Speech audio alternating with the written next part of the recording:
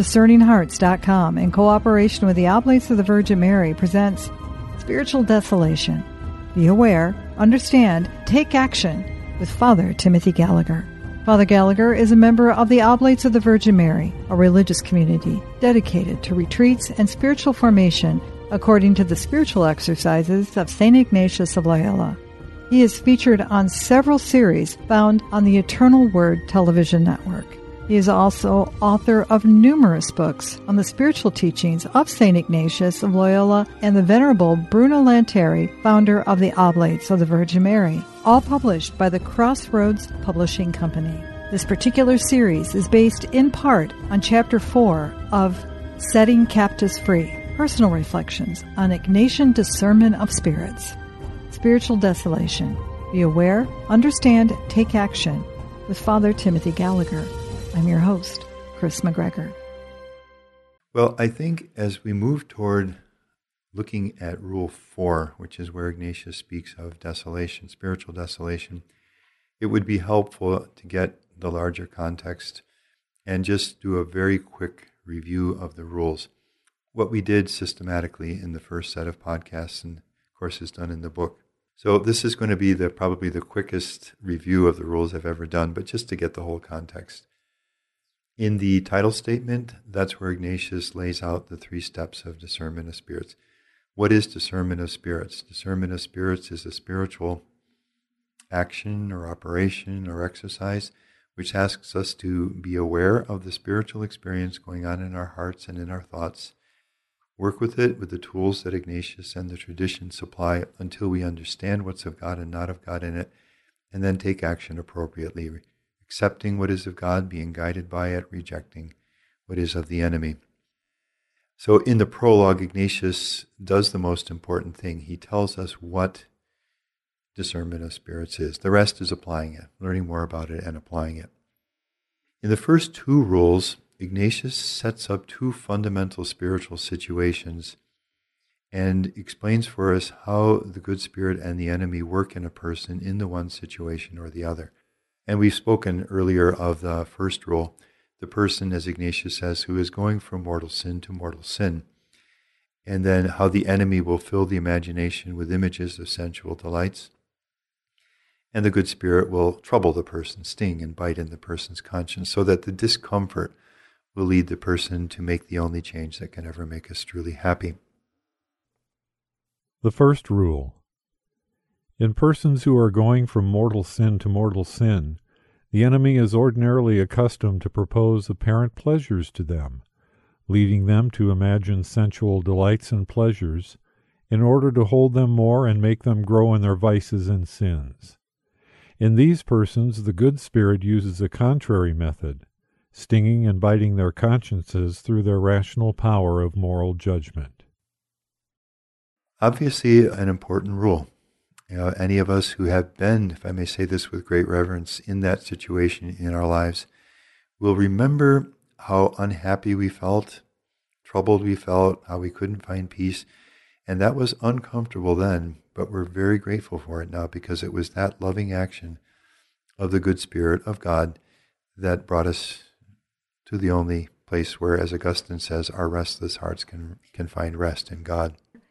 Is that biting from God different in nature than that of the enemy? Is there a different type of feel? Like you've heard the term, God will convict us, but the evil one will accuse us. Yes, there's both the word is used, the same word is used in Rule 1 of the action of the good spirit, biting, stinging and biting, troubling the person. And in the second rule, where Ignatius now looks at the person like Augustine after his conversion, or Ignatius after his conversion, or I'm going to guess most of us who are listening are probably listening because we want to get close to God. We love the Lord and we want to grow in the spiritual life. Ignatius will use again the word biting, but now it's a very different thing.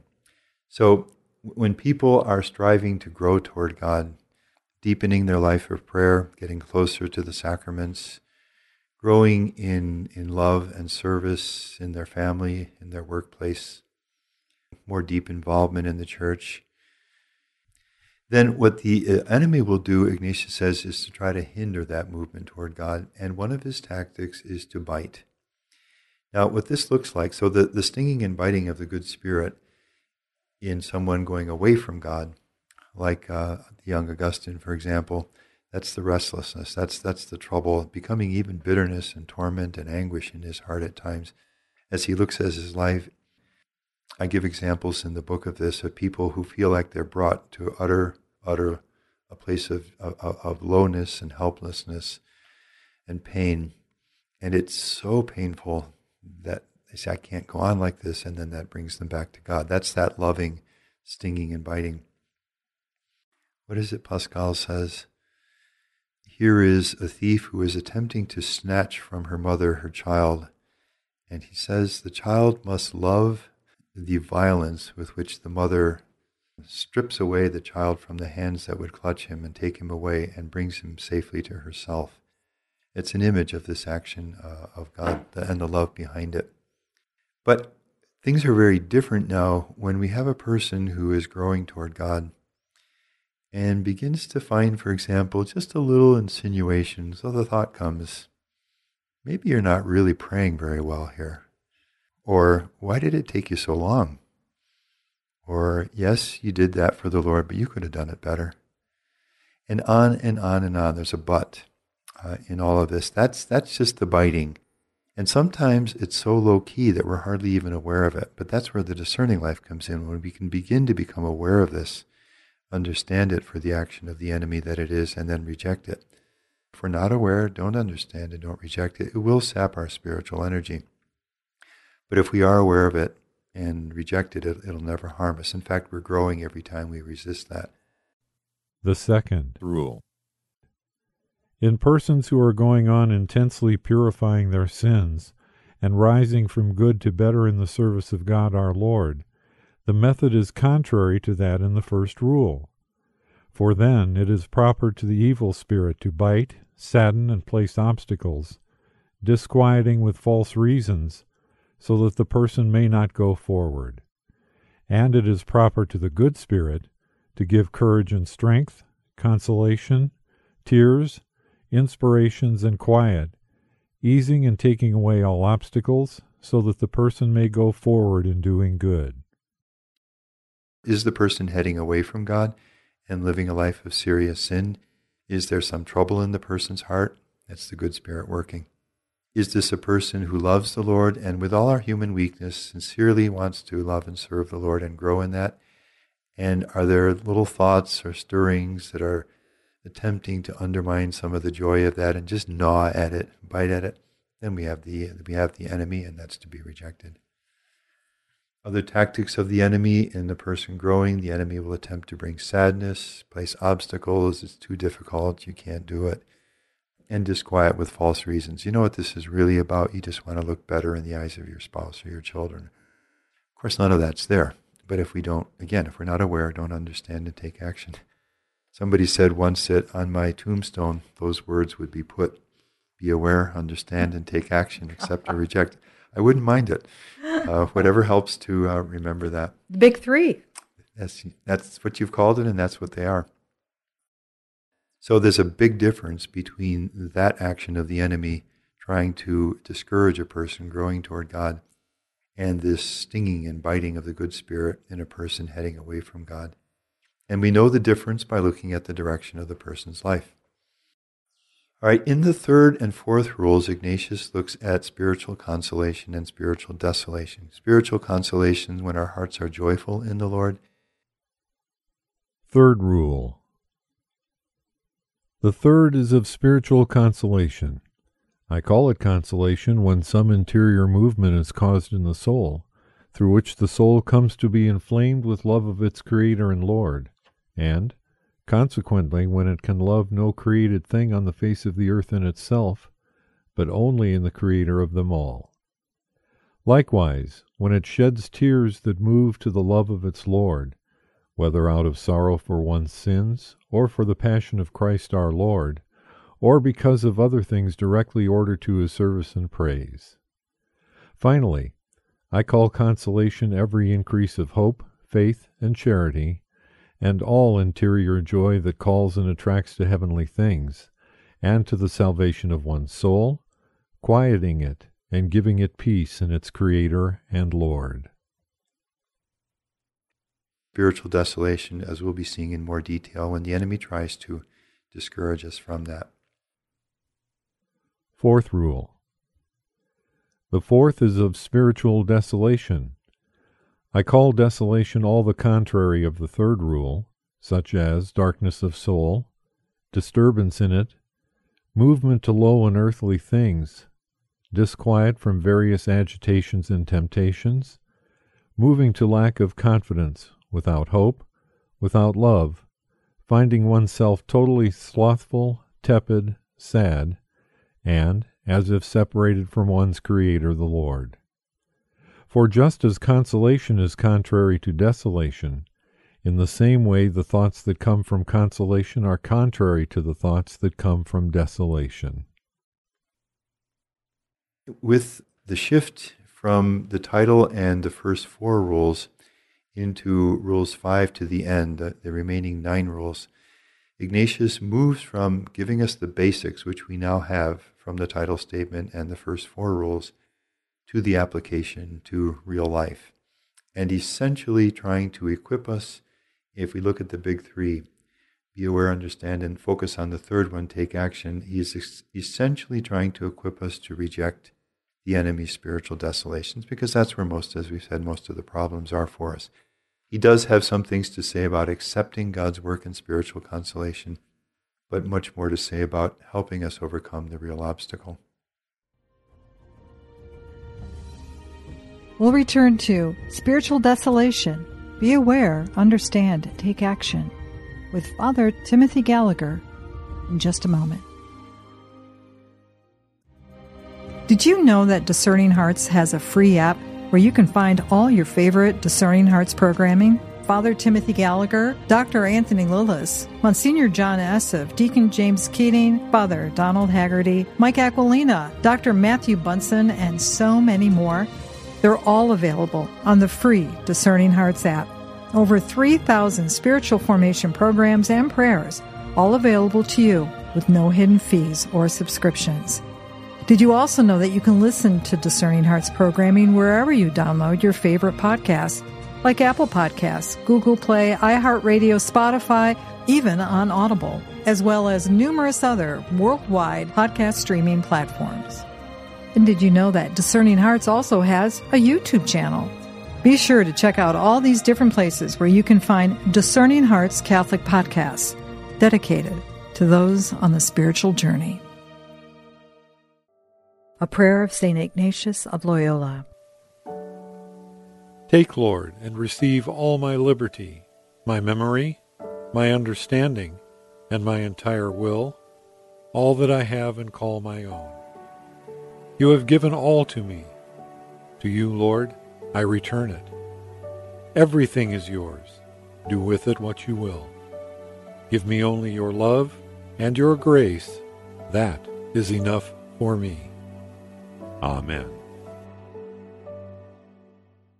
Discerning Hearts provides content dedicated to those on the spiritual journey. To continue production of these videos, prayers, and more, go to discerninghearts.com and click the donate link found there or inside the free Discerning Hearts app to make your donation. Thanks, and God bless. We now return to Spiritual Desolation. Be aware, understand, take action with Father Timothy Gallagher. The famous Rule 5, in time of desolation, never make a change. There's a grace attached to this. People never forget it. Fifth rule.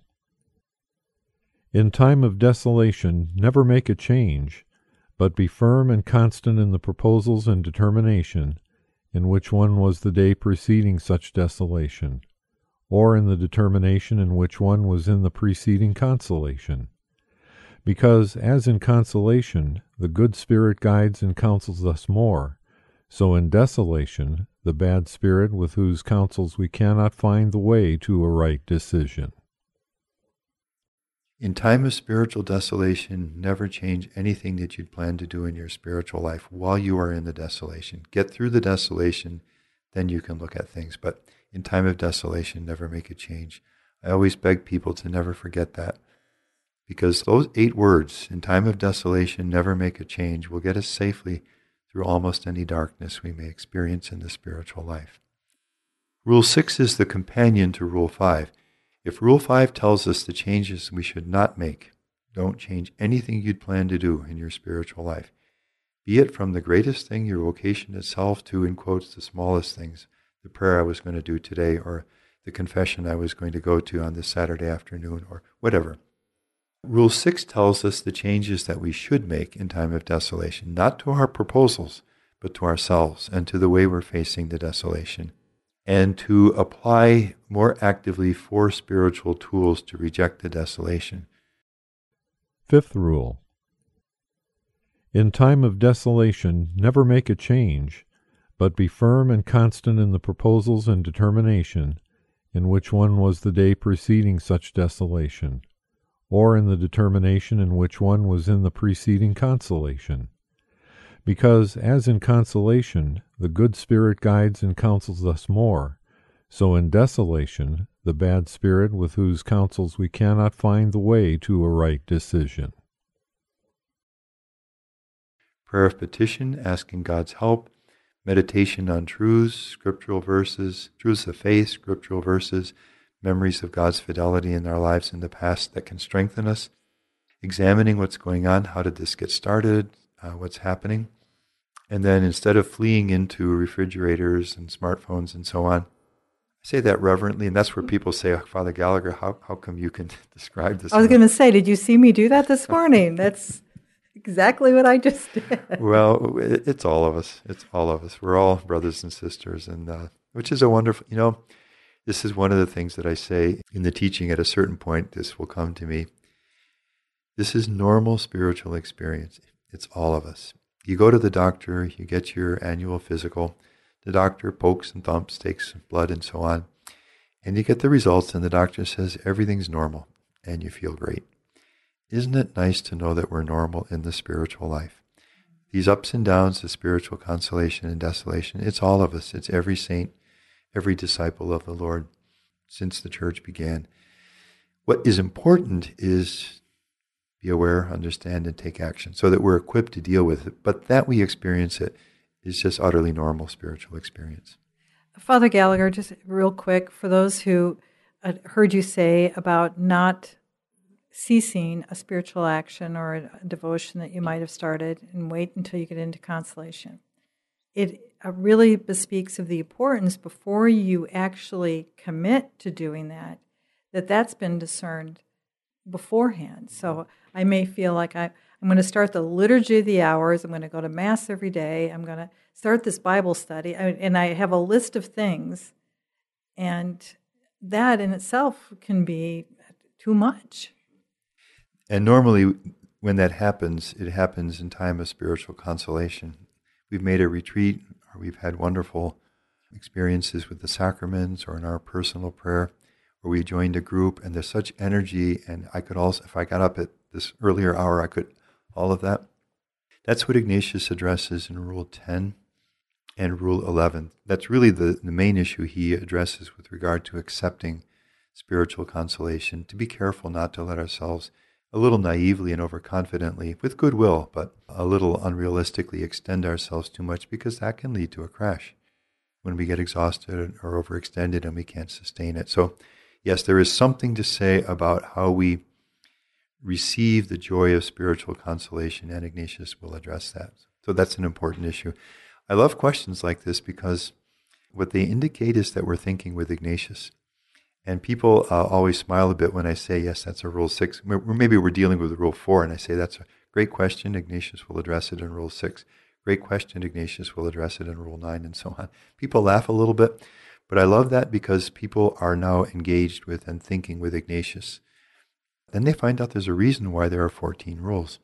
So we are in this fast overview, Rule 6. I think this is a very important one, especially after 5. You're not going to make any changes. So Rule 6, hunker down. Rule 6 is a very, very blessed rule. If we know that those 4 tools are to be employed in time of spiritual desolation, then an awful lot can change in the spiritual desolation. One young man once, when I was presenting these rules, said to me, he had played football in high school, and he said, I like Rule 5, but I especially like Rule 6. Rule 5 for me is like playing defense. You don't let the enemy into your territory. But Rule 6 is like playing offense. You go right at the enemy.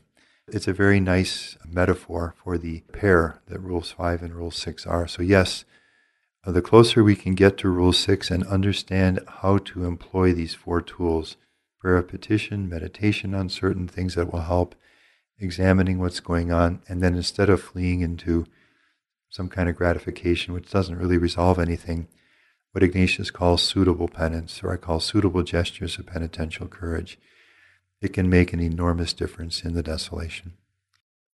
As you continue to, in a very brief way, give us the different steps in the rules, what would Rule 7 reveal to us?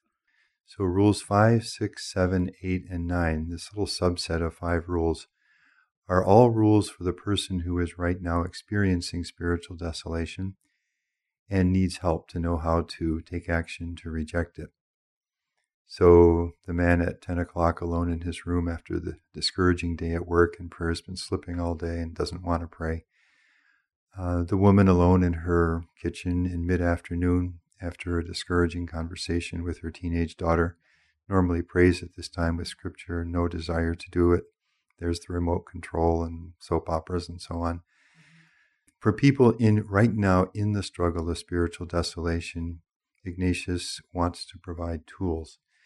And in Rule 7, he amplifies the steps we can take to include the conscious choice to adopt a certain way of thinking when we are right now in the struggle of desolation. So the key verb in Rule 7 is, let the one who is in desolation consider. 7th rule. Let one who is in desolation consider how the Lord has left him in trial in his natural powers, so that he may resist the various agitations and temptations of the enemy. Since he can resist with the divine help which always remains with him, though he does not clearly feel it, for the Lord has taken away from him his great fervor, abundant love, and intense grace, leaving him, however, sufficient grace for eternal salvation. So if these people, any of us in desolation, can call to mind these thoughts, explicitly applying Rule 7 in desolation, the thoughts will greatly encourage the person. So Ignatius says to the one in desolation, consider that this is a trial. Desolation gets really heavy when it just seems meaningless pain. But when we can see it as a trial, now we're seeing it on the level of faith, as something that's within God's providence. We read in the Acts, through many trials we must enter the kingdom of heaven. All right, that's different. Now it has meaning. Remember Viktor Frankl's classic book, Man's Search for Meaning, and how he learned in the concentration camps that those who saw no meaning in their suffering succumbed and died. Those who found meaning in it, that is, a wife they were determined to see again, or a project in life that they were determined to conclude, and so forth, they were the ones who survived. So this is the first thought. This is a trial. This is within the providence of a God who loves me. And the reason for the trial is so that the person have the opportunity to resist desolation, because by being in it and resisting it again and again in the normal ebb and flow of the spiritual life, a person grows in this wonderful ability that is to be able to resist spiritual desolation. And then finally, Ignatius says, call this to mind. Consider this. You can resist this. When the desolation is crying out to you, you can't pray today. You can't go to the Bible study today. You can't continue with these efforts to love in the family and in your marriage in these new ways. Remember, consider that you can, because even though you don't feel it, you know with the surety of faith that God is giving you all the grace that you need to get through the desolation. In Rule 8, Ignatius focuses on the key virtue in time of desolation. This is where he uses the words that I quoted earlier. This is that we are to work to be in patience. So the woman at 3 o'clock in the afternoon in her kitchen who normally prays for a half hour with scripture at this time before the children return. Ignatius says to her, it's not easy. There's an effort involved here. Work to be in patience. Stay the course. Don't give up. You're like the marathon runner in the last mile of the marathon. You stay the course. You remain faithful. That patience is a beautiful thing, and a beautiful thing in our culture today, which often is not sure that it's possible. It is possible because God's grace is always there. 8th rule. Let one who is in desolation work to be in patience, which is contrary to the vexations which come to him. And let him think that he soon will be consoled, diligently using the means against such desolation, as is said in the 6th rule. And what will help the person to work to be in patience is to a thought. Again, over and over, Ignatius invites us to consider thoughts. There's a book on the spiritual life entitled Thoughts Matter. The way we think has a lot to say with what's going to happen in our spiritual experience. As you're speaking, Father Gallagher, I'm recalling teachings of the Desert Fathers. Maybe I'm not sure if St. Ignatius had encountered this or not, but it's that understanding of the noonday devil, that as you've spoken, we're in desolation, the enemy is assaulting us in some ways, potentially, and that acedia, that's a name for that particular experience. Do you suppose St. Ignatius understood that, or he's describing that in a way? Oh, absolutely. And when we turn, as we will in just a short time, to the actual text of Rule 4, where he describes spiritual desolation in his own vocabulary, you see that the person feels entirely, he says, tepid, sad, without fervor, without energy. And that's very much the experience of acedia. What comes to mind as you're saying this is something that Deacon Jim Keating often repeats, that the key issue in the spiritual life is to stay in love. Not just to fall in love, but to stay in love. And that's where acedia comes in, when the journey seems long and the initial enthusiasm is no longer there. The noonday sun, the heat of the noonday is the image of that. And then the call is to stay the course, is to stay in love through that. I would think it's true to say that in our spiritual tradition, Ignatius has the clearest counsel on what to do about that, because that can easily be a space where spiritual desolation can come in. So what do we do about that? How do we resist that? How do we reject that? Well, that's exactly what he's equipping us to do through the rules that we're looking at now. That noonday devil or acedia, it's not something to be afraid of if we experience it. It's something that we need to be aware of and we need to respond to. But we can serenely expect that at some points the journey will not be filled with enthusiasm, and it will be hard, and there may be suffering. Well, Jesus told us that the daily cross would be a part of discipleship. What is key is how we respond to it. And of course, in the Desert Fathers, you have a lot of wisdom on that. And Ignatius is born out of that tradition, but as we've said before, expresses it in such a way that he tends to come to the fore, and I think rightly so. The thought Ignatius says in Rule 8 that's going to help us remain patient at such times is that we're going to be soon consoled, because the desolation is going to try to tell us, we're going to say, it claims power to predict our spiritual future. What you're experiencing tonight at 10 o'clock, 3 o'clock in the kitchen, next week and the next months, it's just going to go on and on.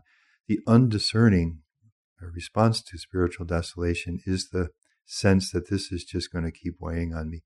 And so Ignatius says, no, call to mind, think about the truth that desolation is going to pass, consolation is going to return, and soon, which is a bold word, a lot sooner than the desolation is telling you. And then finally, he repeats the counsel to use the 4 active means that he gave us in Rule 6, prayer, meditation, much examination, and suitable acts of penance. In Rule 9, Ignatius addresses another very key question, which people will ask. If we put it in the words of Jesus in its most extreme instance, my God, why have you abandoned me? I'm doing my best to love and serve you, Lord. I've embraced my vocation. I'm doing the best I can. Why do I have to go through this darkness, this acedia, this heaviness, feeling far from you, feeling no energy for spiritual things? Couldn't a God who loves us spare us these experiences? So the rules would be incomplete if Ignatius did not address this question, which he does in Rule 9. Ninth Rule. There are three principal causes for which we find ourselves desolate. The first is because we are tepid, slothful, or negligent in our spiritual exercises, and so, through our faults, spiritual consolation withdraws from us. The second, to try us and see how much we are and how much we extend ourselves in service and praise without so much payment of consolations and increased graces. The third, to give us true recognition and understanding, so that we may interiorly feel that it is not ours to attain or maintain increased devotion, intense love, tears, or any other spiritual consolation, but that all is the gift and grace of God our Lord, and so that we may not build a nest in something belonging to another, raising our mind in some pride or vain glory, attributing to ourselves the devotion or the other parts of the spiritual consolation. And what he does is to highlight for us three reasons why God may allow us to go through the experience of spiritual desolation, because in each case there's a kind of fruit, spiritual fruit that God wants to give us. If we have begun to slip or become negligent somewhere in our spiritual life, maybe prayer is no longer as consistent, then God may permit the experience of spiritual desolation as a wake-up call. Oh, I don't feel your closeness. And you know what? It's time for me to get back to that morning time of prayer that I've loved, over the past few years. And then there are two more reasons which have nothing to do at all with our own fault. And this is one of the reasons why I can say so confidently that there's no shame in experiencing spiritual desolation. So a person who is not at all negligent may still experience spiritual desolation as a trial, Ignatius says. Same language he used in Rule 7. And the purpose of permitting the person to go through that trial is some kind of growth or progress or learning or new wisdom in the spiritual life, a very real thing. We can all look back over our spiritual lives and recognize how at times, yes, certainly much growth has come through the joy of spiritual consolation and God's closeness, but also sometimes it's the darkness that almost compels us to take steps that prove to be the most useful and beneficial in the spiritual life. And then finally, Ignatius says God may permit spiritual desolation so that when we experience that, we know in the flesh, as it were, that any experience of spiritual consolation that God may give us is His work, it's His grace, it's His gift, it's not our doing. And that roots us in a very real way in this rich biblical space of humility, which for Ignatius is the space that opens us up to all spiritual growth.